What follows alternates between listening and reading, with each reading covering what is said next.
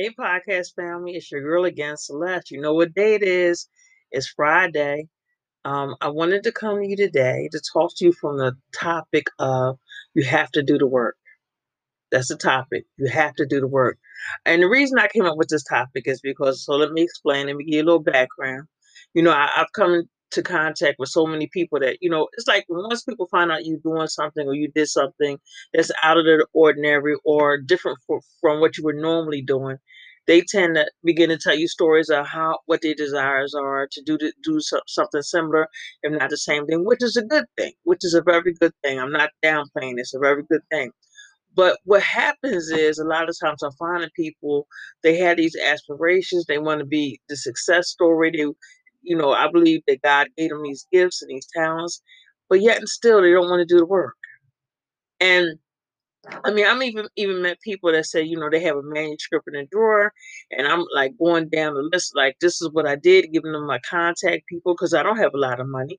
So these are the people I contacted, and if you contact them, they will do the same thing for you at probably more than likely at the same price they gave me. So here's their name, here's their numbers, and so when I asked, and this is months ago, and when I asked them about, did you contact the person? Oh, not yet. I even had someone as far as create something, invent something, and I said, well, you know what? You got to get a patent.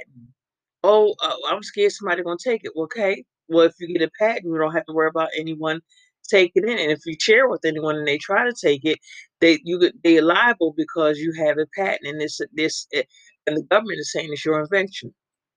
Haven't done nothing. You know, people tend to look at where you are and think, oh, not just where you are, because I haven't arrived, but what you've done, and think it was easy. It took work. It took getting up 2, 3, 4 o'clock in the morning. It took not going to bed to 12, 1, 2 o'clock in the morning and have a full-time job and have a family. I don't know. I like to say God added hours to the day for me. That's what I like to say because it was just too much going on in the day that to think there was only 24 hours in a day, and I had to get at least 8 hours of sleep, at least 8 hours of sleep. So I just like and I work 8 more hours there, so that's 16 right there, 16 hours downtime. So that means that I only really had about maybe 8 hours to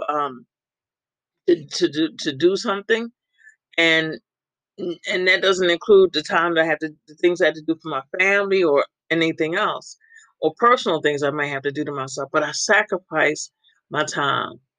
And I don't work on a certain days of the week. And those days I didn't work. What I did is stay home. I wrote. The weekends, normally when I would go to the mall or I would fraternize with different people, go different places, I stayed home and I wrote.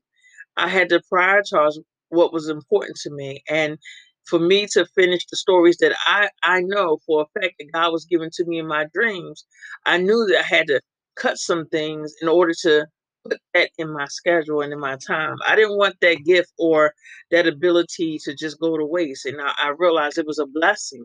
And I don't want to, just me to kind of laugh at that blessing. I wanted to utilize that blessing and create books, create stories, or write, keep the stories down that or put the stories down that were given to me in my dreams and in my thoughts. I tell you the truth. I want to inspire people, but I want people to realize that nothing will come easy. I think we live in a time where people are looking for everything to come easy since we got the internet, we got the computer, and I explained to people that even in my writing, I still had to do some research because I'm not going to say I was 100% accurate, but I wrote about places I had never been. I wrote about things I have never done. I wrote about things I was not really sure how it worked, but what I did was I researched. And I did the research because I wanted to be as accurate as possible. Because when people read what I wrote, especially, like I wrote a couple of my books, the characters were lawyers and certain things they did in the book. So if a lawyer pick up my book and then reading, I don't want them to say, well, she don't know what she's talking about. Make sense, listeners? I pray it do. So I want to inspire you to let you know that we can have dreams, we can want to be a success, but you have to do the work. Um, One of the things that I wrote for my blog a few weeks ago was about um, about what it takes for your voice to be heard. What it takes for your voice to be heard. And your voice, there's a whole bunch of things involved in your voice. There's your personality, there's your experiences, a lot of things that I have not done or I can't write for someone. They have to write it. I tried to write. Let me just go fast forward a little bit. I tried to write a book for someone, and I'll be honest with you, I flopped. I can't get past chapter one because I can't write for nobody else. I only can write from my experiences and from my personality and my character and the things that interest me. So when you hear me say things like write from the pages of your heart, I really mean that. Write about things that interest you. Write about things that make you happy. Write about things that won't cause you to sell your soul out. And when I say sell your soul out, why would I write about something that I don't believe in?